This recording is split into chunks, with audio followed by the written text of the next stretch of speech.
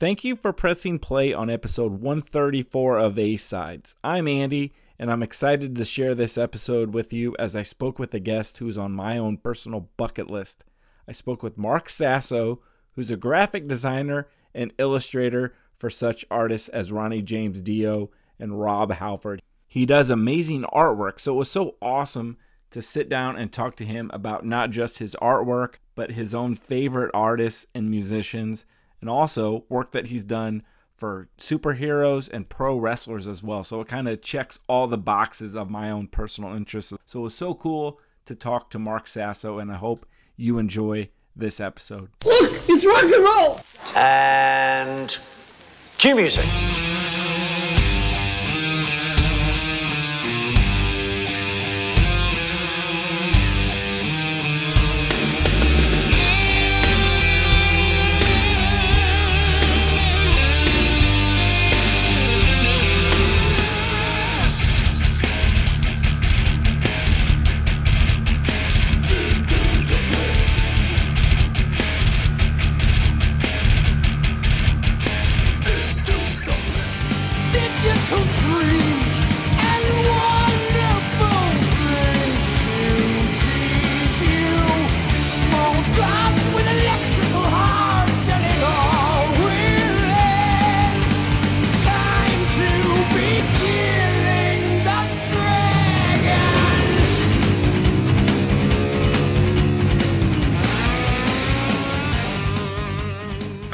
Awesome.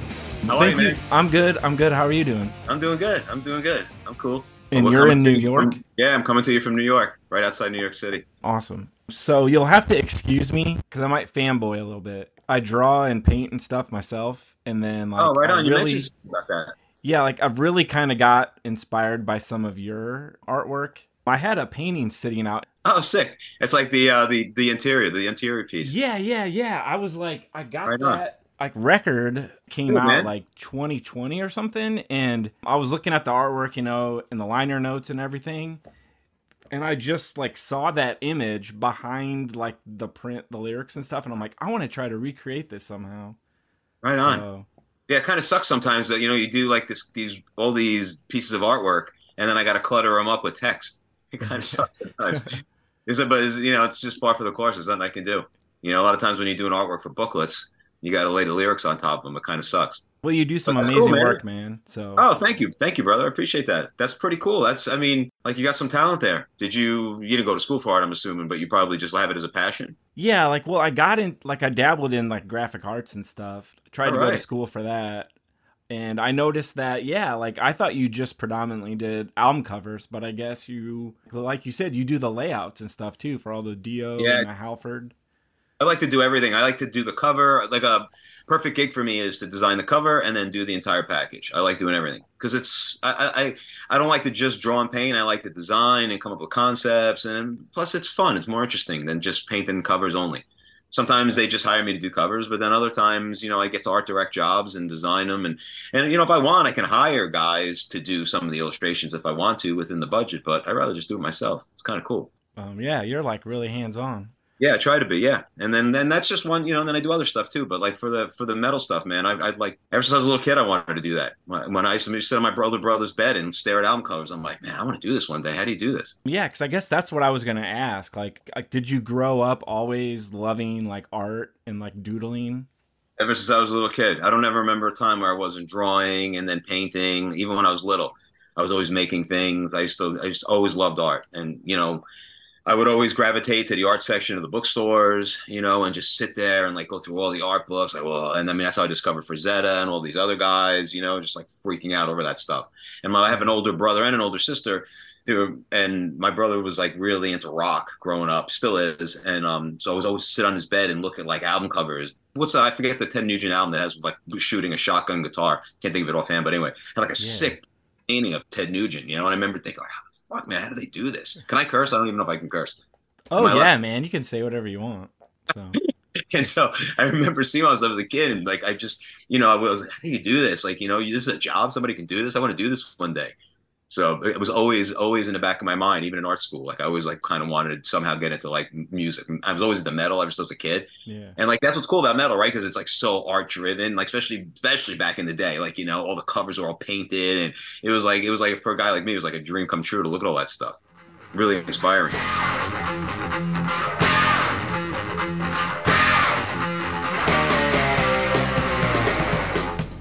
Other than like the Ted Nugent, were there any album covers that really stood out that like were your favorites? And growing up, so I loved the Ken Kelly Kiss covers. Love Gun and Destroyer was great. And then when Maiden came along, my head exploded. You know, seeing the first record was like fucking unbelievable. I remember like just thinking like I don't know how this band is, but they got to be awesome because this cover is fucking unbelievable. The Dio one was great. I remember buying Holy Diver the day it came out. Just being like, oh. Like the cover was so cool, it was just so badass. Those are the ones that really stand out. I'm trying to think of the other bands that I grew up loving that had like really cool painted album covers. Those were I love Judas Priest. They're one of my favorite bands, but I never really loved their album covers. It was they would sort of get eclectic, and but I did love Maiden. I loved all the stuff that Dio was doing. Dio always had great. Oh my God, and Motorhead. Patagno used to do the sickest Motorhead covers. I loved all those. Like, you know, it's cool because I think at the end of the day, a lot of guys get into music because they see the album cover. So, you know, if it's a band that you don't really know, you'll be like, oh, this cover's sick. These guys got to be good. And you'll try it, you know? I mean, I discovered bands that way. I remember like being turned on to bands. I'm trying to think now, like I would see like a great album cover and then I should go through my collection and see which ones I had and just be like, oh man, this looks sick. These guys got to be good. And sometimes they turn out to be great. And sometimes they didn't, but sometimes they turn out to be great. I remember like even Fistful of Metal by Anthrax. Like it's not like the greatest painting in the world, but it was just killer. The guy's fist coming through the mouth. I remember like, you know, stuff like that. So badass. I know what you mean with Judas Priest, but then I think I saw something on your website. Didn't you? Like you did an image of that Defenders of the Faith thing for like a T-shirt. So I worked for Rob for like 6 or 7 years. I was his creative director when he owned Metal Guide Entertainment. So I have a relationship with Rob, and when I guess it was the last record, Firepower. I had asked them, I said, hey, did you guys get somebody to do the cover yet? I'm just going to throw my hat in the ring. And they'd already found somebody. And I say, hey, listen, I have this idea for T-shirts. Like instead of just doing regular concert shirts, you guys be interested in doing, because he had a T-shirt line when I don't know if you remember, it was like Metal God Apparel. I designed all the shirts. We were like doing that together. So I said, hey, do you want to do something like that? Like more upscale shirts that you can sell at concerts for maybe a little more money? Like, you know, something that's like maybe has like dye treatments. So they were like, come up with some stuff and let's see what you come up with. And I did. I presented. It was that one and maybe 3 or 4 others. I put them all together. Ultimately, in the end, it didn't come to. So we just decided to just not do anything. But I put them on my Instagram and on my website. So they're there today. But that's if you're ever wondering how I would handle a pre-shirt, that's how I would handle a pre-shirt. It was pretty sick, yeah, man. That's awesome. Like I said, you just got awesome stuff on there, man. Thank you, man. I appreciate that. So what was your first album though that you bought back then? Like, do you remember? You said you bought the Dio one. Probably Kiss back in the day. Kiss Alive, maybe. And then I was a big Rainbow guy. I loved Rainbow, Thin Lizzy, got all that stuff. And I was to this day, Priest and Metallica are my 2 favorite bands. I was like a big Priest guy. I mean, I have to say, like when Metallica came along, that changed everything for me and my buddies. Like I grew up with a bunch of guys that were all metalheads. All my friends that I grew up with were all big metal guys. And we were all into like, you know, all the early stuff, the Thin Lizzy, the Kiss, Judas Priest, Triumph, love Triumph, Scorps, all those guys, Iron Maiden, of course. And then, but I also remember always saying like, why can't every song be like Riding on the Wind or Screaming for Vengeance? Like, why can't these bands just put out an entire record that just like rips? And then like we would get here in New York, we had this thing called the Aquarian Weekly, I think it was, or monthly. The record stores was like a giveaway, like some kind of like a rag that they would give away. And it would be like tons of metal stuff in it. And they kept talking about this band from LA called Metallica. And I was saying to my friends, I'm like, this band's got the coolest name. They have to be great. Like they have to be good. And we can't. And then back on one of them, you were able to send $10 to Lars, I think it was, and get the demo, No Life to Leather. So me and my buddy Rob pitched in, we got it. And I remember the day that it came. He called me. I was just getting home from school. I was in high school, dude. That's how long ago. I was just getting home from school, and my phone rang, and Rob was like, I got it. And I just said, don't play it. I'll be right over. And I jumped in my car. I went to his house.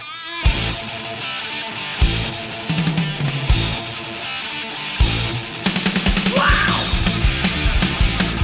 And that was like, it was like life-changing hearing that. It was for the first time a band like made like a record or a demo that was just ripping from top to bottom.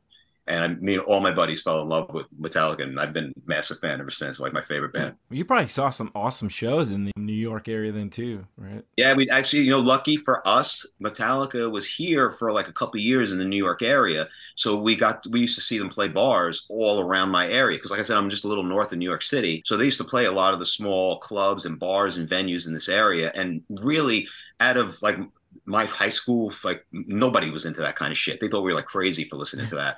And so, but we would follow them around like rabid animals. And it was like getting high, man. Like we'd go to these shows and it was fucking chaos. People were just going ballistic because it would make the hair on your arm stand up. The shit was amazing. And so like a drug, we would follow them everywhere. We would go to all the different shows in the area. So yeah, I mean, I feel really fortunate that I got to see them like from like 5 feet away. I mean, there were shows I was at. There was only like maybe 56. One show we were at, there was 28 people, I think, up in Middletown in the middle of a snowstorm. It was like me and my buddies and like 28 people. And then, other people started filling in. But in the beginning, there was like nobody there. It's sick. Can you imagine? And now they're selling out SoFi Stadium or whatever in LA. Yeah, really. It's crazy. How did it start for you? Did you go to art school? Yeah, I went to art school here in New York City for 4 years. And then I minored in film kind of. I was like, a big passion of mine was like to work in the film industry, doing production paintings or visual effects. Stuff like that. I sort of tried to minor in film. I would take film classes at NYU and stuff after at night. I went to school on 27th Street at FIT, and I would walk across town, take some film classes. And when one of my first days getting out, I was designer for a visual effects company here in New York City at the time called R. Greenberg Associates. So I started there. I started designing visual effects and title design treatments and sequences. And then I moved out to LA. The owner of that company split off, started another company in LA, invited me to come out and be like their assistant art director. And that's how I moved to LA for like 10 years. My wife came out and I worked there for a while. And then I kind of just they disbanded. They went out of bid. The two partners were fighting all the time. So they disbanded. And then I kind of went out on my own and just started freelancing. I was still doing film stuff, but I started doing comic book work. At that time, I don't know if you could still do this. I guess you can. At that time, you could pack up your art and go down to like the San Diego Comic Book Convention. Yeah. I don't remember exactly what year it was. It was like in the early, maybe 93, something like that. I remember I just packed up a bunch of samples. I spent like a couple of months after work just doing like sample art of comic book characters. And then I put them all in a portfolio. And when I went down there, and you used to be able to would have a time. You could just get online and wait for the editors to look at your work. I don't know if they still do that or not. It was wicked. And so like me and like 20 guys are just standing. One of my best friends was with me too. And we're just standing there. And I went up and I think it was Ralph Macchio who I took my portfolio out. And I remember he was just sort of like, he opened it, and for like the other guys, some of the guys, he would just like look and be like, yeah. And then like he opened it, and I remember he looked up from his glasses, and in my mind, I was like, oh shit, this might be a good sign. And then he just said, hey man, you have a card or anything? He goes, I'm going to call you. And I was just like, really? Don't you want to think? He goes, no, I'm going to call you. We're doing these cards. And that's how I first started doing like professional freelance illustration. That was like a Saturday. And then the following week he called me and they hired me to do some trading cards, X-Men trading cards or whatever it was. And then I did those for a while. I was still working in the film industry and I did those for a while. And it wasn't until I moved home that moved back to New York that I broke into like the whole time I was there, I was trying to get like work doing music in LA, which is crazy. But I was just having a hard time. Like it's not like now, things didn't exist like they do now with the internet. Reaching out to people was much tougher. You would send like envelopes with samples and like, it was weird. You know what I mean? It's so much better now. And it wasn't until I moved home that the first album cover I did was Dio Killing the Dragon. One of my friends, my friend Phil Chulo, he's best friends with Zakk Wylde, still to this day. And Zakk was playing with Ozzy, and they invited me up here in New Haven, Connecticut. I went up to the show, and he said to me on the phone, when you come up, bring your portfolio. And I'm like, nah, dude, I'm not gonna come on, I'm not gonna do that. Like, I'm just gonna come up and hang out. I don't want to be a dick and like take my work out. He goes, no, I want Zakk to see your work, bring it. So I brought it, and we were on Zack's bus, and he's looking through my portfolio, and there's some guy sitting next to Zakk. I didn't know who it was. It happened to be the president of Ronnie's label. His name was Dennis Clapp, I think. And at the time, Ronnie was on Spitfire.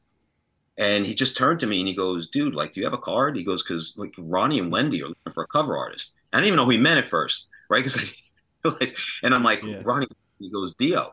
Because, everybody usually calls him Ronnie James Dio. It's like, but people that know him will call him Ronnie, right? And so I was like, wait, what? And he goes, yeah, they're looking for a cover artist. I would like them to look at your artwork. And I was like, holy shit. And so, like, I gave him my card. And again, I really didn't think, like, my buddy goes, dude, you think he's really gonna, like, and I'm like, he's not gonna fucking call me. I'm like, because we're on the bus, he's just being nice. But like, literally like 2 days later, he called me and he said, hey, I spoke to Ronnie and Wendy. They love your work. Ronnie wants to talk to you. And I was like, he wants to talk, he's gonna talk to me? And he goes, yeah, can you be around on Monday at like 3 o'clock your time? He's gonna call you. And this was like a Thursday, I think. And I was like freaking out. I'm like, he's gonna like play in my house? It's crazy. And that's exactly, and literally, I swear to God, on that Monday afternoon at 3:01, the phone rang, and I pick up, I go, and I just hear like, hello, Mark, this is Ronnie Dio. I mean, I was like freaking out. I was, because, growing up, him and Halford were my two favorite singers of all time. There's no sign to the day. You better turn it up like the rainbow. I had like posters of Dio on my wall. I waited in the freezing cold at the Mid-Hudson Civic Center up north in Poughkeepsie to meet him after like the Holy Diver gig with Y&T.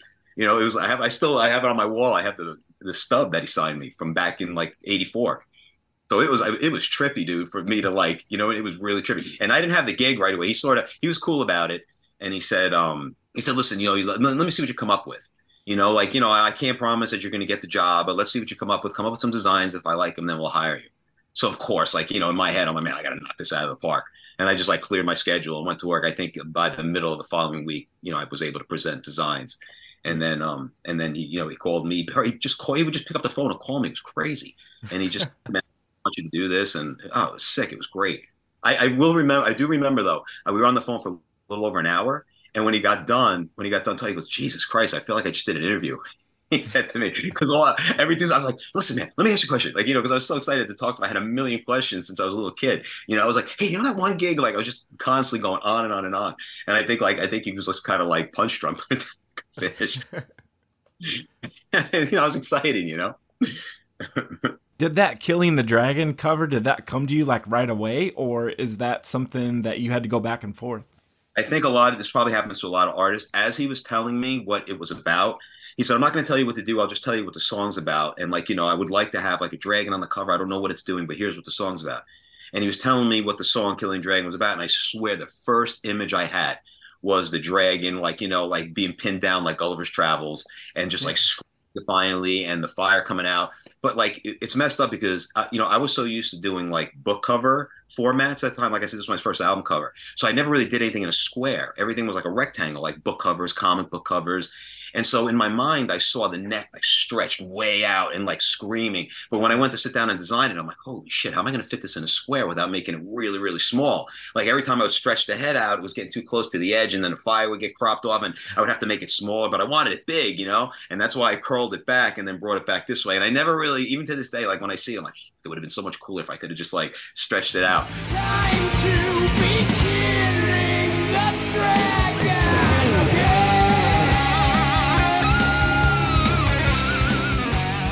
And so I did that one and I did a bunch of others. And funny, I actually pitched to him. I said, hey, Ronnie, could we bring like Murray back? Because at the time they hadn't used Murray for years.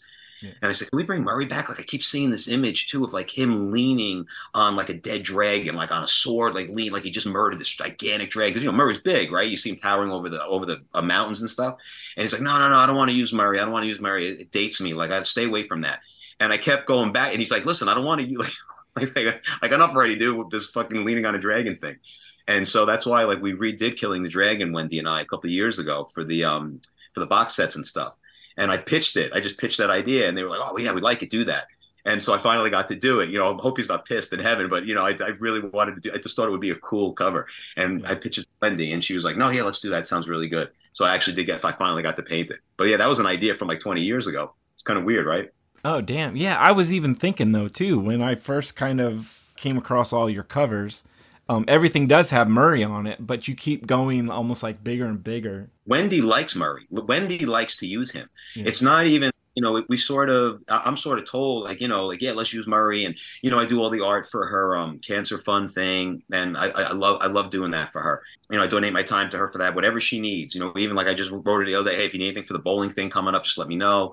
But it's always Murray. And I think, and I'm fine with that, man. I think the fans dig it. You know what I mean? Like I'll do whatever she wants, but I think the fans always really I think they like the mascot thing. I don't know if I do them justice. I mean, I try and make them look mean. That's my thing. Like I never really, in the first album, he has like a cat's nose almost. It looks a little, I try and give him like more fangs and make him look cool. I don't know if they like it or not. I hope they do.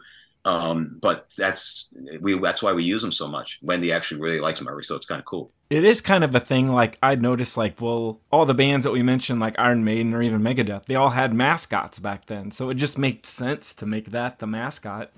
That was a big thing back then, right? For Megadeth and a lot of bands, Iron Maiden really started that. I mean, let's be realistic. And so in a lot of bands, you don't see it as much now. I think Disturbed, right? Disturbed has a guy, right? They have, I don't know what he's called or whatever. They have a mascot, and maybe a few bands here and there. You don't see it as much as you used to back in the day. Yeah, it's kind of cool. So yeah, I do. I do try and do a lot of Murray stuff. Do whatever Wendy asks, but we do a lot of Murray stuff. I think that's cool too, how it worked. Like, I guess it worked for you, like networking. You just made connections, and then it led to Dio and everything else for you. It was all about being in the right place at the right time. It was totally about being in the right place at the right time. Even with Alfred, it was sort of, I became friends. Do you know who Roy Z is? He's like a producer, a guitar player. He used to play guitar for Rob Halford's solo band. Yeah, I think he produced like what was it? Their album too when they came back. Yep, he does all Dickinson. He produces and writes the music for Dickinson's solo stuff, all the new Chemical Wedding, all those Accident of Birth. So Roy and I became friendly, and he was playing guitar in Rob's band. And he had said to me, "Hey, listen, we're coming to New York." I'm like, "Yeah, I know. I got tickets already." He goes, "Oh, okay, great." He goes, "After the show, text me and I'll introduce you to Rob." He said, "They're looking for somebody. I can't get into what is going on, but they're looking for somebody to do art." I was like, "Holy shit, Roy! Wow, thanks." And that's how it went down. And then after they played here in New York, I think it was like maybe 03, maybe I have it on my wall somewhere. I think it was like 03. And then I met him after the show, and he introduced me to Rob and his business partner. And they were like, we're looking for an artist. We're going to start something. I don't really want to get into it now, but like, can you come to the hotel for a meeting, and blah, blah, blah. And that's how I got that gig. But it was just from him. And I had my portfolio, and I showed them. They were like, "All right, yeah, you're somebody we want to talk to." And again, it was like, "We'll call you." And I was with one of my best friends, and I didn't have to fucking call. You know what I mean? I'm like, well, and they did, and they called me, and then I was with him for like 6 or 7 years. I was doing art for Rob, and that was like a full-time gig, man. We did tons and tons of stuff that nobody will ever see. We were pitching shows and all sorts of stuff, animations, and behind the scenes, we were doing tons and tons of stuff. The T-shirt was like one of the last things. The T-shirt line was like one of the last things we did. But we remastered everything, put everything out, and then we had other stuff cooking all the time too. But he wound up going back into Judas Priest, which is great for everybody, and then that all came to an end. Or is that when you started Eternal Edge, like your own? Sort of like around that time, I needed. It was, as a matter of fact, it was Rob's business partner said you need to get like at least a DBA. He goes, you need to get. He taught me, he was very smart, and he taught me a lot about business, working with those guys, and that was one of the things. It was actually his suggestion. He goes, you really need to start doing it, and I said okay, and then I just wanted a name that sounded like a metal band, so I just came up with that. When one of my best friends, we were sitting around talking one day, and we kind of came up with it. And I was like, yeah, that sounds fine. And so that's how I wound up with that. But yeah, that was all around that same time. Oh, cool. I was kind of wondering, I like draw and paint and all that stuff in my free time. Like all these album covers that you've done, do they start as like a sketch, or are you doing it strictly on the computer, or do you like start with pen? Yeah, it depends. Some just grab a pen and I start drawing. Sometimes while I'm on the phone, like if somebody's talking to me on the phone and trying to tell them, they're sort of telling me their ideas. Instead of taking notes, I'm starting to doodle stuff out, like blocking things in squares. And then other times I have like a giant tablet that I draw and paint on for my digital stuff. And I'll just like grab my pen and I'll start sketching. Everything starts with a sketch. It always does. I'll just sit there and do sketches and start blocking things in and composition and whatever. And then eventually I wind up presenting. I try to present at least 3 or more ideas for everybody that I work with, and they're welcome to pick one or combine stuff. Or, if there's nothing that they like, we'll come up with something else. But usually within the sketches, we usually find something that everybody's happy with. Or sometimes bands just come to me and they're like, "This is what I want," and I'm like, "Okay." And then I'll say, "All right, well, I'll come up with some stuff from but we can, but this is really what we want."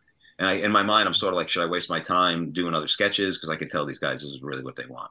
A lot of guys want, it's funny, a lot of guys want like post-apocalyptic. I want a background with buildings and like it was like after like a nuclear explosion. I hear that all the time. It's very funny. So yeah, but everything starts with the sketch, and then I present black and white sketches that have some like black and white tone underneath. I think they might be on my website or something somewhere the way I do them. And then once that gets approved, then I paint it, and I paint everything digitally.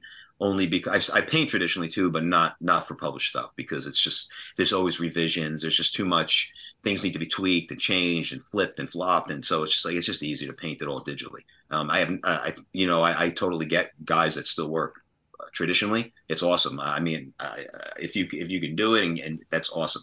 For me, man, there's always revisions, always stuff changing, so I just find it easier to do it digitally. Are there any bands that you haven't worked with yet that you still want to? Oh yeah, definitely. I mean, of course, Metallica, and of course Iron Maiden. Definitely. I would love to design some gig posters or something for Metallica, and I would love anything from me. Same thing, gig posters or something. Hopefully one day we'll see. It's funny. I never really call in any favors, like, because I'm close with Wendy. She knows all these guys. I'm sure I could ask her, but I don't like to call in favors, or I don't like to put her in that position. But maybe at some point something will happen. I hope. You know what I mean? I have to be honest. I haven't really reached out to them and tried. It's not like I've reached out to their management or anything. So it's partly too. But yeah, those are bands that I would definitely love, because I write up Metallica is near and dear to me, and then Iron Maiden is right in my wheelhouse. Like the paint and draw stuff would be so much fun. So yeah, those two definitely. I thought you did do a Metallica thing, or I thought I saw it on Instagram. You had a 40th thing for Kill 'Em All. Oh, yeah. It was a Death Dealer from Frazetta's Death Dealer was just something that I made just for that. I had been doodling and painting it, in the last couple of weeks. It was just something I was working on privately just to pass the time.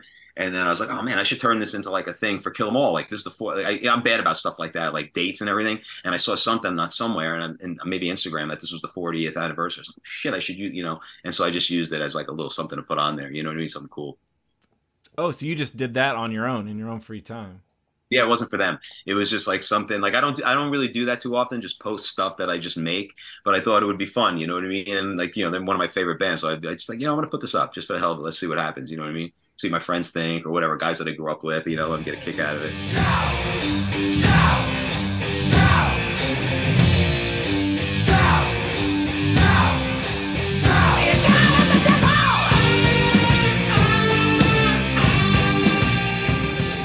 Saw something else you did recently on your Instagram, the Motley Crue thing, and you kind of had a little story about how you kept adding more and more blood on.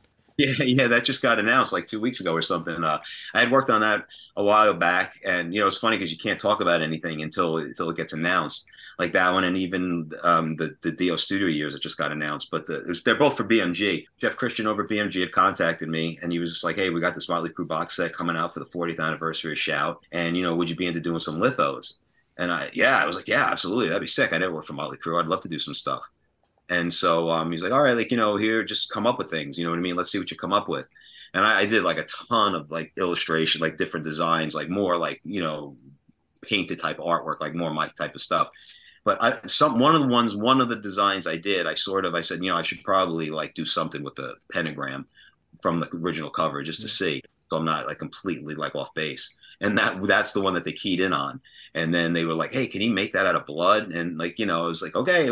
It was cool to do. I'm gonna post a video on how I did it, because I actually painted it with stage blood, and I made a little time lapse video of when I was doing it. So I'm gonna post that on Instagram. But I would have rather have done a cool illustration. You know what I mean? That's really my bread and butter. Yeah. I felt it's a cool image. It's a cool image, but it's it's I don't know. I felt like there's a million other guys that could have done that. You know what I mean? But I'm glad that they liked it. And yes, and that was one of the things I kept saying, more blood, more blood. When I first did it, didn't have a lot of blood. And I was shocked because, a lot of times the labels are a little conservative. But they were like, no, man, make it even bloodier. And then, no, even bloodier than that. I think I went through 3 revisions of adding more blood. I was kind of splattering. And then finally, it's the one that you said, it looks like a mess. It's literally a bloody mess. But that's the one that they liked. And so that's it. It's in the box set. I'm anxious to see how it reproduced, so we'll see. And then I made a black one and I made a red one for them. But yeah, that's coming out. And then we have the Dio Studio years coming out. The other box set was just announced 2 weeks ago. Also, that should be really nice. It's a nice pet, what you don't see in the adverts or on the socials is that it's all going to be gold foiled. So that whole illustration that I designed for the cover, it's all gold stamped. It looks really, really nice. I haven't actually seen the thing, but they sent me pictures from their cell phone of the actual product, and it looks pretty sick. It looks beautiful, and the whole back, all the type that I said is all gold stamped, gold foiled. It looks really nice. So it's going to be a very, very classy. And that's why I didn't want to paint that cover. I said, like, we should do something classy, like black and silver, black and gold, just like a nice iconic. We had a really nice photo of them that I was able to use with some graphics and, just something different. Like there's something that doesn't have Murray on it. It looks nice. It's nice and classy. It's in a nice black box. It should be pretty sick. The CDs will be nice too, but I mean, the vinyls are like, you love vinyls because everything's so big. I'm even thinking about getting it, even though I already got the 4 that came out in like 2020. These are those collected, right? Is there any new art from you other than the Dio? Is there anything on the inside? Trying to remember now. I did another one right after it that hasn't been announced yet, so I can't say anything. But it's just I did extra art for that one. No, I don't think there's any extra. There's nothing new. Like I made new sleeves for the vinyls, but I used like the covers from the remasters, and I made them like black and white and nice and like gold trim. Do any actual new artwork? There was really nowhere to do it. Do you know what I mean? Because they wanted to keep. The albums had to be the same, basically that were released, but now they're collected. So I couldn't change any of that. That had to stay because I had already changed it like, the year or two before that. So we basically took those, collected it, and they just needed some nice box for it. So yeah, no, there isn't anything else in there. I guess you've been pretty busy with that already anyways, because all the live ones that came out, the Donington, and then there's like picture discs. I think we started all those in like 2018. It's been like nonstop. Yeah. And it's funny because, I remember thinking when Ronnie passed, I was like, wow, I guess that's it. Like, you know what I mean? Like there's never going to be anything new now. And like, it's so sad. Like, there won't be any new releases, any new music. There'll be nothing like, and I never really thought about it, but Wendy really has really done a great job of like keeping his legacy alive. I get bummed out when I read like comments and people saying shitty stuff about it. It really sucks because if you knew her, she's such an awesome person. She's so sweet and she's so good natured and good hearted, and all this stuff for the cancer fund raises so much money, and it all comes from a good place. And she's just trying to keep his legacy alive. You know what I mean? At the end of the day, as a fan, like we want we want him to stay around too. You know what I mean? Like I don't want him to disappear. It sucks. So, if as long as there's things to do or things to come out, and I don't care if I do them or not. I mean, she can hire somebody tomorrow. That's her, totally her prerogative. She can do whatever she wants. I'm just happy that, people are still discovering Dio, and maybe younger generations will walk into like a Newberry Comics or some record store and be like, oh, this is like a cool cover. Who's this guy? And then discover how awesome he is. And then maybe become a fan. You know what I mean? Whereas like there's other bands, there's a lot of bands that stopped putting out like, I think Van Halen's just putting out the Sammy Hagar stuff for the first time in a long time now. And a lot of bands, there's like this lapse, so at least the stuff's out and people can still discover it. You know what I mean? Or like, maybe the Ripper years for the pre stuff hasn't been out, and, there's all this stuff. So like, it's good that the Dio stuff is still out there, and hopefully people will rediscover it, and he'll keep his name alive. I mean, the guy's greatest. It's like, he's like the greatest singer we ever had. So in my opinion, it's like, I want him to stick around. I want him to be omnipresent. I'm cool with it because I like all the live stuff that's coming out, because really, other than the stuff that came out, there wasn't a whole lot in the past, especially from the years with Vivian Campbell. Right. It's like there wasn't much live stuff, and now we've got the Donington one. Right. And there was like, and I worked on the one with Warner Brothers, the Holy Diver.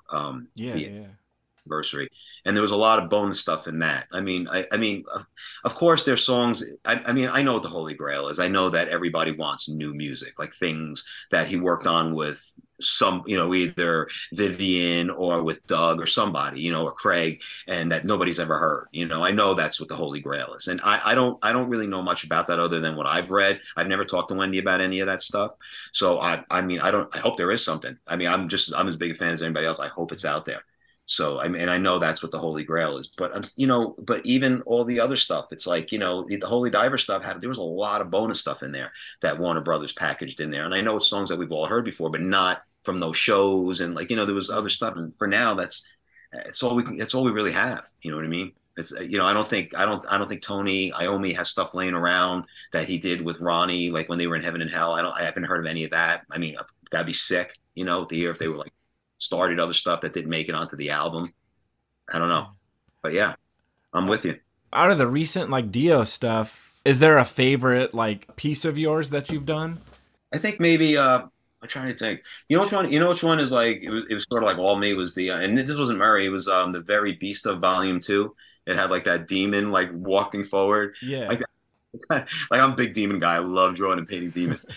that was one of my it's very rare that I like anything I do, and there's always like, oh man, I could have made this better, but that one I kind of dig. Like I like that creature, like it came out pretty cool. And so yeah, and I like the Killing the Dragon one. Like I thought, that was fun finally getting to do that. And what else? And I did dude, I have to sit here and kind of remember what I did. The Evil Divine one, that was fun to do, where he's fighting like the devil in the sky over New York City. Yeah, I was just gonna pull that out because there's something in here. Like I was saying, I was gonna fanboy out this thing. If you can see it, it's really dark, but it's like a skeleton holding a baby skeleton. Right? Yeah, it's like a Madonna and child, but she's Yeah. like, yeah, yep. That has absolutely nothing to do with anything that's Dio related. I just thought it would look cool. So, I had this idea. Yeah. And the labels, they're really cool. They're just so, they can decline. I said, hey, here's the thing. What do you think of this? And they're like, it looks sick. Let's just use it, And I don't, it made me like, I just was thinking like, what's evil and what's divine? Like a mother and a child. Like, I don't know. It just kind of came to me. So I started sketching it out and I'm like, this would be sick. It doesn't have anything to do with Dio, but maybe the fans will dig it. You know what I mean? Maybe that doesn't have anything to do with anything. Maybe they're sick of looking at Murray. And then it has the other one in there. Is that the same one too, right? Where you could flip them. One's an angel. There's another one. Yeah, like the thing like this, where it's like That gatefold. I think it's gigantic. Yeah. That was fun to do. Yeah, that was fun. I like that's why I love being able to design albums because I can just kind of do stuff like that. If a lot of times the label's down, they're like, yeah, go crazy. You know what I mean? So which is really really cool. I think like a kid in a candy store or something. And I think it helps too that like there's no, Wendy's game for anything. Maybe if Ronnie was alive, he'd be like, this is shit. I don't want to do this. I don't know. I mean, I don't even know, I mean, if he was alive, I may not even be painting covers. He might have said like, yeah, those two are fine. Let's get somebody else now. I mean, who knows? So, I'll never know. And some of the stuff that I'm doing, he might have been like, no, this is too dark. We're not using this. I don't know. Wendy sort of speaks for him and, no, it's fine. No, Ronnie would love it. I'm like, okay, Wendy, if you say so. Yeah, you're like a kid in a candy store. Cause it's like, that was your icon back then. And now it's like, you're doing all this stuff. It's really fun. It's really fun to do. I mean, when I was working on those, I'm like, wow, man, this is awesome because I can't believe they're letting me like just design whatever I want and draw whatever I want. And, I could have hired somebody too. I could, I thought about that. Maybe I should get somebody that I love. You know what I mean? To do some of the artwork in here. But you get greedy, you're sort of like, I'm having so much fun. It's like, do I really want to like delegate this to somebody else when I could sit here and do it? I'm like, nah, I'm going to draw this. It'll be fun,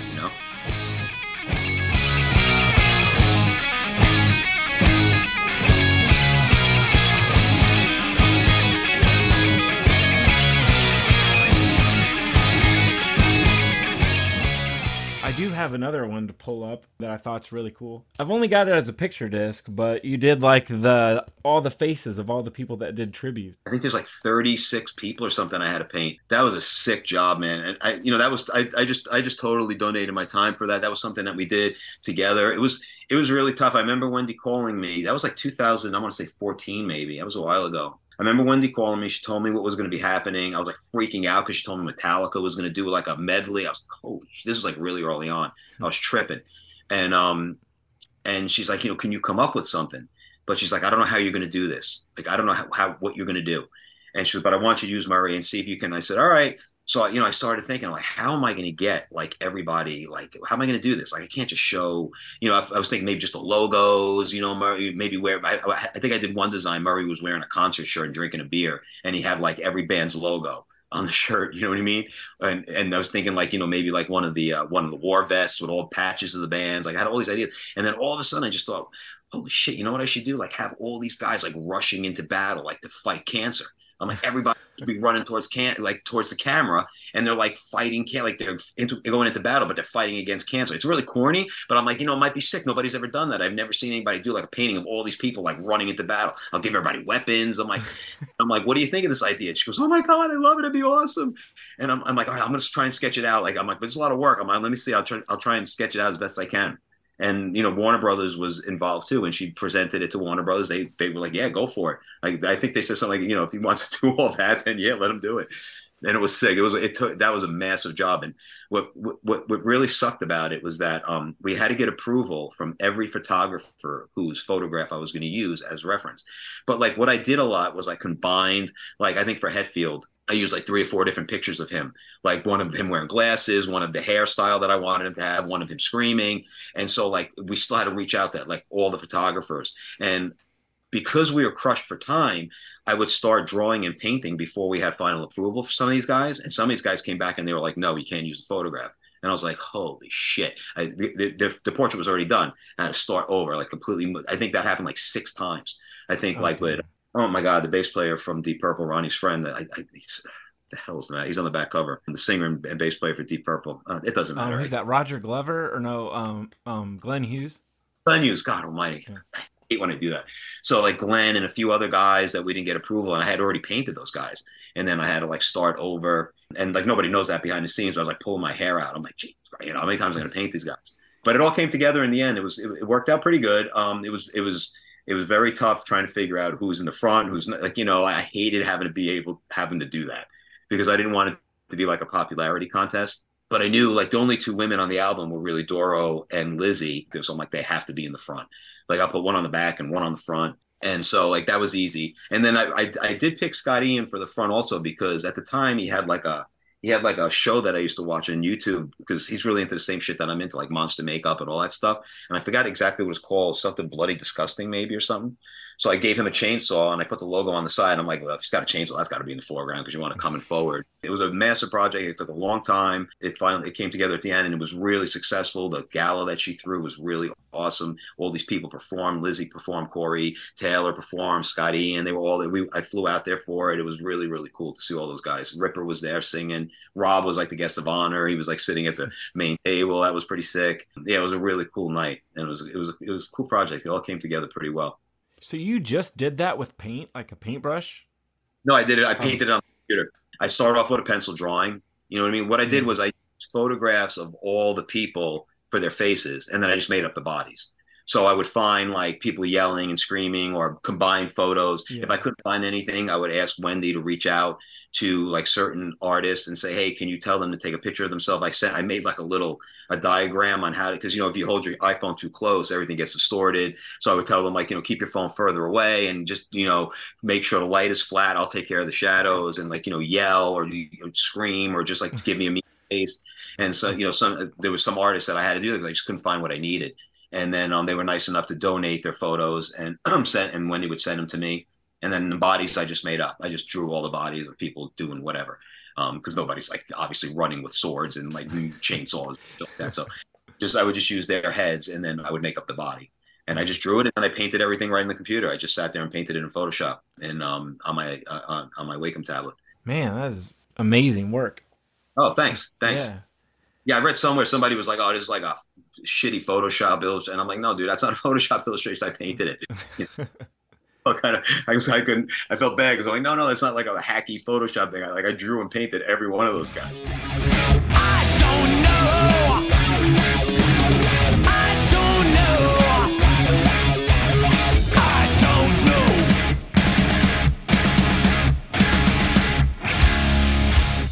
Are you still a big like music collector? Nah, I don't buy vinyls and all that kind of stuff. Really, I listen to all my music online, like on Apple Music or whatever. Honestly, it's weird. Like I used to buy tons of stuff, and I just find like now it's just like I have piles of crap all over my studio. Plus, whatever I do, the label sends me or the artist send me, and everything. It was just getting to the point where it was just everything's building up.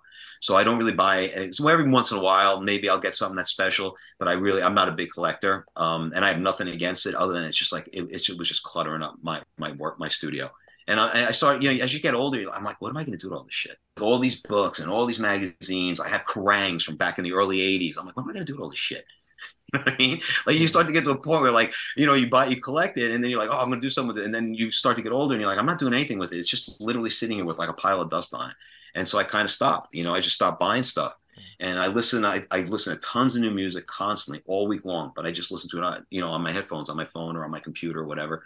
The thing about and I'm not promoting Apple in any way, but the thing about like Apple Music and these other platforms is that they build like a profile. So like, Apple Music knows I love like thrash and speed metal. So it's constantly recommending bands to me. And I'm like, guys, man, I'll check them out. And I've discovered like some awesome thrash bands that I never heard of that I'm huge fans of now that I listen to constantly just because of that kind of stuff. It is, yeah. It is good for that because it constantly, like I have Apple, so it's constantly like refreshing. Like you listen to Kill 'Em All, so you'll like this. It reminds me of like the days when I was a kid and we used to tape trade with other guys at record stores and stuff. And they'd be like, oh, dude, you don't know who Merciful Fate is? You got to check out Merciful Fate. You know what I mean? And it's sort of like now Apple Music and these other platforms, they do it for you. And, and the cool thing is you're not, if you don't like it, you're like, all right, like this isn't for me. And at least you didn't spend money on it. And I get it. It sucks for the artist. Believe me, I'm in their corner, man. They're not making shit. It really sucks. The consumer, it's great for, but for the artists themselves, it sucks for them. They're not making shit. I mean, I'm friends with all these guys. There's tons of musicians. They talk about it all the time. All the time. One of my best friends is Sean Peck. He's a singer for Cage and Dennis Sherman and Death Dealer. And we were just talking about it yesterday. And he's like one of the few guys that really breaks it down into dollars and cents for me. And when he explains like how little there is to be made for just like regular band, I'm not talking about Metallica and like the big bands. I'm talking about like these tier bands. I mean, it's a joke. It's a joke. It sucks for them. It really sucks. I don't, you see tours getting canceled left and right between the cost of living and these guys just not being able to make the money that they used to. It sucks. It really sucks. Or for a while, yeah. Like, was it last year or the year before when they first started touring again? Everybody was back out, so there was a bus shortage too. That's right. I remember that. Yeah, that's right. And a vinyl shortage, like that. Yeah. That was like a lot of like when I was working for BMG, I was constantly hearing from them. No, we got it. The vinyls all had to be ordered super early because they were completely backed up. Because I guess they couldn't get vinyl during COVID. And so everything was like sort of back ordered, right? I guess that's one of the reasons Metallica probably bought their own vinyl plant, right? But yeah, so all these things, like all this trickle down effect from COVID and everything else that nobody really thought of, was affecting the industry and like, things like streaming that seem great to the consumers, like killing the musicians, they're not making shit. And that's why everybody's making money off merch. Like merch is like where bands are trying to make a lot of their money now. Selling stuff, pre-sales, you know what I mean? That, they'll make something, get it on there so they can get a ton of money to fund what they have to do before it actually gets produced and sent out. And it's fine. It's not like, they're not doing anything underhanded. It's totally fine. But it's like, that's where it seems like, it's in the merch and now vinyl's making a comeback. But again, like, it's cool if you can offer them something a little new. I got another question that just kind of came up. Like I had a couple written down, but then you were talking about like Metallica. Are you a fan of the new album that they put out this year? I like it a lot. I should say I like it. For me, I want every song to sound like Dyer's Eve, Damage Incorporated, Battery. I'm never going to get that.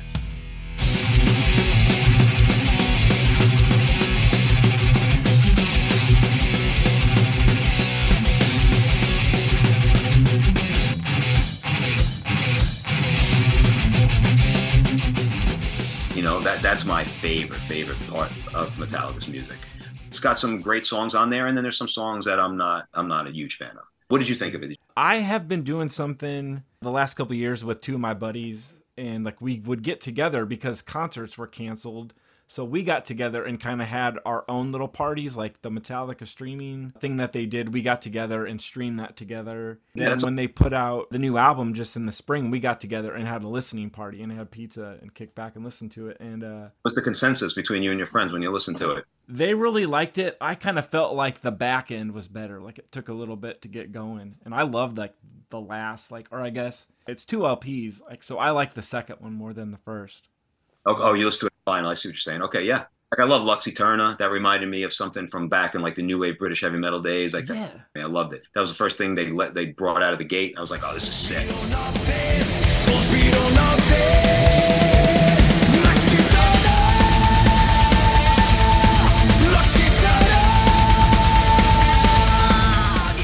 "72 Seasons" I like. I mean, there's a Room with Mirrors I like. Inamorata's fine. It's good. It's cool. And there's a couple that just, that I'm not super crazy about, but that's okay. It doesn't, you know what I mean? That happens. There's it's very rare you're going to get a Back in Black or a Master of Puppets or every song's a home run. You know what I mean? Dude, honestly, I'm just happy they're producing music. I'm happy they're out there touring. James sounds better than ever. He sounds great. His voice sounds awesome. Yeah. They're playing great. I mean, they're still kicking ass. And, that's all we can ask for at this point, because there's very few new bands coming up that, like when I was young, when they were just constantly popping up left and right. There's very few. I know people love Greta Van Fleet and some of these newer bands. We just, there's just not enough, man. I wish there were more like heavy younger bands that are gaining traction. I think maybe part of the problem is like a lot of the bands, the vocals now are so extreme that it's hard to reach it's harder for them to cross over to like a wider audience, like the way bands like Metallica did. So like, I don't know, could be one of the reasons, But again, I would love to see more younger, heavy bands just break big. You know what I mean? So that in the coming years we have more bands like this, promote the kind of music we love, but that are going to be around for a long time. Are you a fan of Ghost then? Because they kind of got the imagery. Yeah, I like. Okay, so I like Ghost in the beginning. I love their imagery. I love all that stuff. The music's a little poppy for me. I mean, I don't have a problem with them. It's a little poppy for me. Yeah. I thought I loved the first record, and there was like an EP that they put out maybe after the second record, had some good stuff on it. And again, like every album comes out, there'll be a couple songs on it that I think are pretty cool, and then there's a couple songs that are like really poppy. I'm into the heavier, faster stuff. I Yeah, actually do like the poppier stuff. Like the more poppy they get, I think it's kind of funny.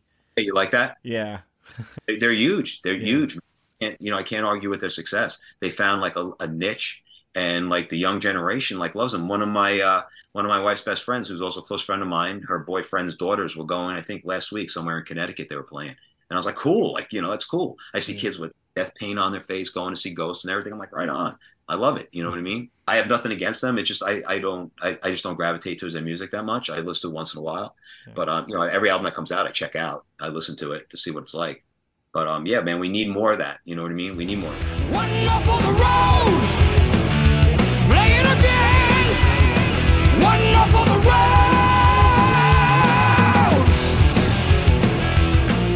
road. So being in New York, like what about pizza? Like what kind of never had New York pizza. Isn't it like the thin? It's like really thin, but then like the crust is almost like a handle. I guess it's funny. Yeah, I guess so. Yeah, I guess you could describe it that way. We have that, and that's like just traditional, like plain slice, and then we have Sicilian sliced pizza, which are thick. It's almost more like a deep dish, cut in squares. Yeah, I just had pizza tonight for dinner. As a matter of fact, I have a pizza.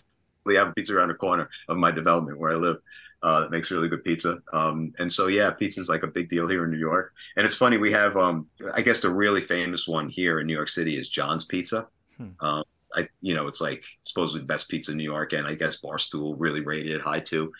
I haven't been in there in years. Like I walk past it all the time when I'm in the city. It's on Bleecker, but I for some reason I just never stop in there, and I haven't been there in a long time. And I had relatives that went like 2 weeks ago. I told them where it was. They went down and they started sending me pictures. And they were talking to one of the owners, and they were like, "Do you know this place is owned by the guy's name is John Sasso?" And I was like, "No." And they're like, "There's Sasso. There's a Sasso pie. There's Sasso like soccer jerseys." And they were sending me pictures. I didn't even know that. It's pretty bizarre, right? And I was like, next time I'm not going to walk by. I'm going to go in and introduce myself and just talk to the guy. I doubt I'm related to him. I don't think I am, but I'm going to strike a conversation. It's pretty trippy. But that's one of the best pizzerias in New York, John's Pizza. If you are related to him, you should team up and have like a heavy metal like pizzeria. Make a metal pizza, a Dio pizza. Yeah, man. So here's something silly. Are you like a pineapple on pizza, or like is that no? Oh, like when I used to live in LA, we used to go to California. Do you have a California pizza kitchen where you are? I don't think we have one here, but we've got the frozen pizzas, and I like that. So, you know what they are, right? So, when I first moved to LA, that was like a massive. It probably still is a massive franchise. And there was one like right around the corner from my townhouse, and my wife and I used to go there all the time. And they have the craziest shit on there. They had pineapple pizza, it was Hawaiian pizza, and no, man, I'm open to anything. I'm not one of those guys that's like closed minded. I'll try anything. So we used to get BLT pizza was like our big favorite, and they had a carne asada pizza that we used to. Yeah, we used to try all that stuff. I'll taste anything, man. I'm totally open minded. I love all that stuff. I'm not like one of those like, no, it should just be cheese. Like, I don't give a shit, man. Once it tastes good, that's all I care about. Yeah. I really appreciate you talking to me tonight. I don't want to keep you more than an hour or whatever, because I guess we're going for like an hour. But I've got like one last thing that I want to ask about. I grew up as a wrestling fan, and so it's like you even designed some like wrestling stuff. Like, how did that come about? WWE is their headquarters are near me. They're like minutes from me, and they recruited me a couple of years ago, right before COVID, to work there as an art director. So I started there just freelancing, full-time freelance, and that's how all that started. I had never worked there before. I have nothing against wrestling. I just wasn't like a big wrestling guy. I didn't know too much about it. I walked in there, and like 3/4 of the art department were into metal. I was like walking around with this one designer, Rodney, had like a Motorhead flag up in his. I'm like, holy shit! And Merciful Fate, like little action figure, and all these guys were into metal. I was like, holy shit, this is awesome. And and I sort of like fell in love with all the people that worked there. They were really cool people. So I worked there for a while, and then COVID hit, and then I worked from home for a little while, and now I just freelance for them. I do, I've been doing, I guess, Drew McIntyre stuff for them, a lot of painted stuff for Drew McIntyre, I guess, because he's a Klansman sort of type of thing. Yeah. But yeah, and so yeah, I got to design like a bunch of shirts and a bunch of stuff when I was there. It was a really interesting place to work. It was a lot of fun. I hadn't worked on staff anywhere in quite a while, so it was a big change for me, but it was pretty cool. It was cool to be able to socialize, and that place is great, man. There's some really talented people there doing some really cool stuff. It's kind of like my like style of drawing is like, I guess because I grew up with comic books and pro wrestling, so anytime I tried to draw something, everybody had like thick necks or thick neck muscles, because I guess I'm used to drawing all these like big like muscle dudes. Right, And right, right, so right. like I kind of felt like, well, none of my stuff looks realistic, they'll look cartoonish. And then kind of where I'm going with this is, finally when I saw your stuff, you kind of have that mix of almost the metal and like the big like uh Yeah, yeah. Well, like you, I grew yeah, up I mean, ever since I was a little kid, I loved drawing like superheroes and yeah, guys. And like I said, I grew up on Frank Frazetta. Like he was my idol growing up. I mean, I remember for my confirmation when I was like 12, I got all his art. My mother bought me all his art books. Like, what do you want for confirmation? I don't know. It's this like artist I saw in Walden Books. And like, I told her about it, and she like, I got Frank, the fantastic art of Frank Frazetta, like 1 through 4. And that was like my Bible. I mean, I still have them. They're literally like they're turning to dust, because when I was a kid, I used to just look at them over and over and draw from them, and like it just blew my mind. And I used to collect comic books when I was a kid, because yeah, like John Buscema would draw Conan. He was like fucking incredible, you know what I mean? And I used to love that stuff. And I would just sit there and copy, probably like you did when you were yeah, young, make copy comic books. And and it's funny that I never got into wrestling, because they're basically like superheroes, like beating the shit out of each other on TV. It's like watching superheroes fight, right? I yeah, mean, yeah, I know. I always think about, I'm like, how did I not get into wrestling? I think a lot of times, but maybe not in your case, but a lot of times what happens is like the fathers are into it, and then the son gets into it, or they watch it with the uncles. It becomes like a family thing. My dad wasn't. Nobody in my family was into wrestling. I wasn't even exposed to it. But it's surprising that I wasn't. But like you, man, I drew, like, I love comic books. I was just reading like today while I was having my lunch. I was reading the new issue of Conan. They just like relaunched Conan the Barbarian. And I was like reading them while I was eating my lunch today. I still read comic books. I read them online now. It's mostly because I can make it huge. As you get older, your eyes really start to fucking shit the bed. And so I can make them huge, and they're backlit and they're nice and bright. And if I love them, I could screenshot them and throw them in a folder. But so I mostly read all my comics online now. I do buy some comics. I have a comic book store near here that I still buy stuff from, but I mostly read them online. Are you a comic book guy? Do you like to read comic books? I don't really read them like I used to, but I guess when I was a kid, it was so infrequent because like my grandma would get them for me. So I never had like a series of issues. I would have like random ones. And Yeah. I just sat there and I didn't really read them. I just kind of tried to draw the art from it. Right. Yeah, Yeah. it was always tough when you sort of like would get them like haphazardly, because the cover would be sick, and then you'd open it and realize, oh wait, I'm in the middle of a story. I have no idea what's going on right now. Yeah. To happen a lot, because my mother would take me like to the 5 and 10, like she had to pick up a prescription or get something. And while I was in there, they'd have that comic book rack, and it was like all these random comics. And this looks good, this looks good. And I get so excited to go home and read it. And then I realize I have no idea what the fuck is going on, because they're in the middle of the story, you Yeah. know? And it would like kind of kill everything. But then I would like draw from it, and use it to like draw from. It's funny. I haven't done comic work in a really long time, but when I did do it, I enjoyed it. It was a lot of fun. Yeah, So, there was even something on your website that I saw. I think you did a Magneto like trading card, and that's on your website. And I saw that and I was like, oh my God, I think I had that when I was like 12 years old. I get emails and like comments on Instagram all the time that say, "Oh my God, I had this card," and because I did a lot of them back in the '90s. I don't know how many I did. I did a ton of them, and so sometimes I'll post them, or sometimes somebody will just write me or I get like, just like last week, a few of them, like, people reach out to me and say, "Hey, if I send you some cards, will you sign them?" I'm like, "Yeah, just send them to me. Just send them in a self-addressed stamped envelope." And they do. And last week I just put a package in the mail. It's for some guy. He had a bunch of them for his kid. So yeah, they keep popping up. It was like one of those things that I did that just constantly. I think they get rediscovered by Yeah. fans, that like young kids, and then like, you know what I mean, or the fathers will show them to their sons, and they get rediscovered. I did. I actually I did do a bunch last year for Upper Deck, a bunch of like Wolverine cards. I don't think they came out yet. It was like the first time I think I did 10. There was 10 of them. I did 10, like Wolverine, Cyclops, a bunch of all the X-Men characters. I did a bunch of them last year that haven't come out yet.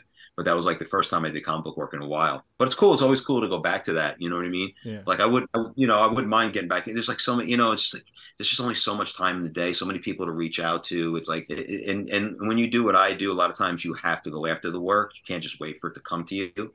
So, it gets kind of hard to like go after everybody, go after Metallica, go after Iron Maiden, go to Marvel, go to like, you know what I mean? Sometimes it just gets lost in constantly reaching out. But, I need to be a little, maybe a little better at that.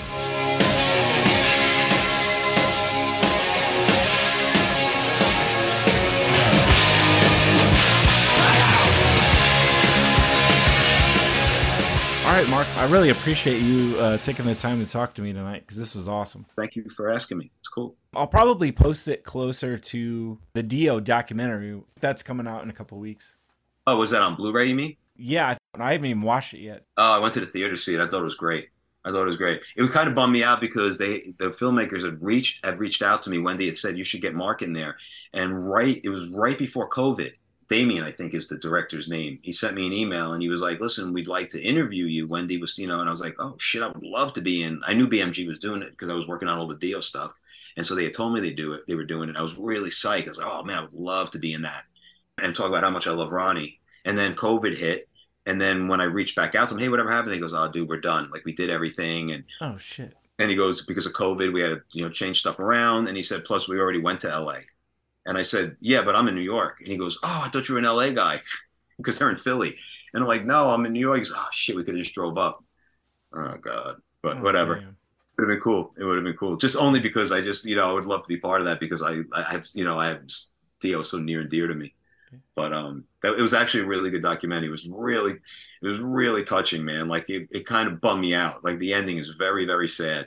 And I didn't expect that. Like I saw it with a bunch of my buddies. We went here in New York City, bummed me out, like pulled at my heartstrings, Oh damn! I remember the day I was standing on a baseball field coaching one of my sons, Little League, like at first base, coaching first base, and I feel my phone go off, and one of my best friends just wrote me. He goes, "Oh, dude, I'm so sorry to hear about Dio," and I was just like, "Oh, I knew right there." You know what I mean? And I had just talked to him like 3 weeks before that. I had sent him an email just to send him some love. And I'm like, hey, I hope you're doing good. And he's like, yeah, no, I'm feeling okay. I'm just, I'm trying to get my strength back and stuff. And I said something like, I wish I was still in LA. We can go to lunch or whatever. And I thought like, it seemed like everything, oh, great, he's going to be okay. You know what I mean? And then like 3 weeks later, he just passed away. And I was not prepared for that. I was totally devastated. Totally devastated. I remember just like, I couldn't concentrate the rest of the day. I was like so bummed out, man. Like, man, you grow up with these guys, like even Eddie Van Halen, like, you grow up with these dudes and it's like, especially when they pass away young, you're just like, it takes like a chunk out of you. You know what I mean? Oh, like, yeah. Like if God forbid anything ever happens to Rob, like Halford or like, yeah, fuck man. Like I love Rob, and he's like one of my favorite singers of all time, him and Ronnie. And like, that'll be a killer. And, guys like Hetfield, like, I just really, that kind of shit, just like some of us, it just kicks our ass because we grew up with these guys. These guys are like my heroes growing up, So it really sucks. It really sucks. Hey, let's end on a happy note, huh? Oh. Anyway, thanks a lot. I appreciate you asking me to talk. Oh yeah, man. Thank you, dude. It was awesome. Yeah, good. Thanks a lot. Good luck to you, man. And hopefully we'll talk again sometime in the future. I don't know, what's going on with you, but I hope everything works out for you. I hope this is successful for you. Hope your podcast takes off. Thank you. Well, this is actually I've been doing it for 4 years with a buddy of mine, and like we started like reviewing like new releases. And then it was like 2019, and around the time where the pandemic kind of hit and everybody's at home, I was like, I think I kind of want to jump in and do some like interviews because I know some musicians and maybe I'll just talk to them while everybody's at home. I looked, and you're like my 50th solo episode. Oh, wow. Holy shit. You've done a lot of them. I started out doing like one a month. It took me quite a while to get to 50, but I mean, yeah, like that's pretty good. You got a lot under your belt. Who would be like your holy grail for in the Dio camp that you would love to talk to? If you can get anybody. Oh, man, I don't know. Well, actually, truthfully, to be honest, I have kind of a list of people who I was talking to, and I've checked them off, and you're actually like one of the top on my bucket list. Dude, you got to set the bar a little higher. I'm just kidding around. I should be at the bottom of the list. He didn't do much with Dio, but I think Jeff Pilson would be cool to talk to because he did a couple albums and he did Dokken. Done so much. Yeah. Really interesting to talk to because he'd have a lot to offer. Yeah, I'm on, probably all. And what about Rudy Sarzo? He'd be probably sick too, right? To talk to. He's been with like, geez, he's played with everybody. He'd be really good. Like Whitesnake and stuff and Ozzy, right? I think that would be sick too. Yeah, all those guys, man, they have so much history, man. They've seen it all. Well, hey, good luck to you, man. Well, thank you, Mark. You're welcome. Take care of yourself, okay?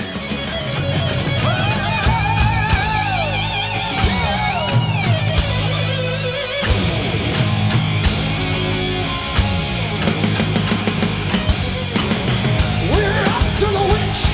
We may never get home.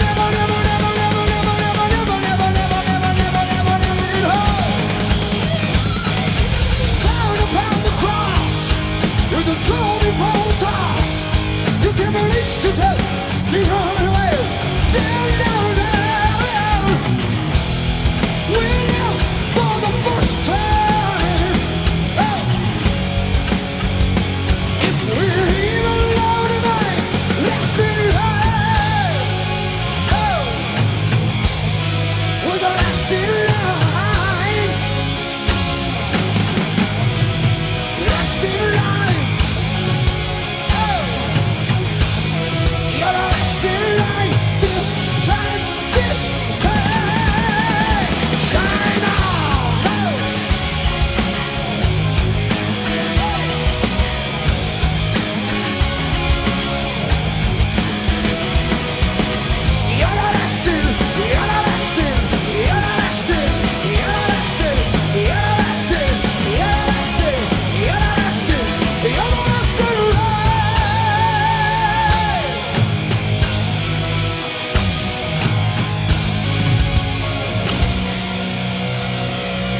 Thank you so much for tonight.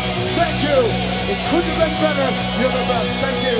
For Doug Ulrich, Simon Wright, Jimmy Bay, Scott Lord, we are Dio!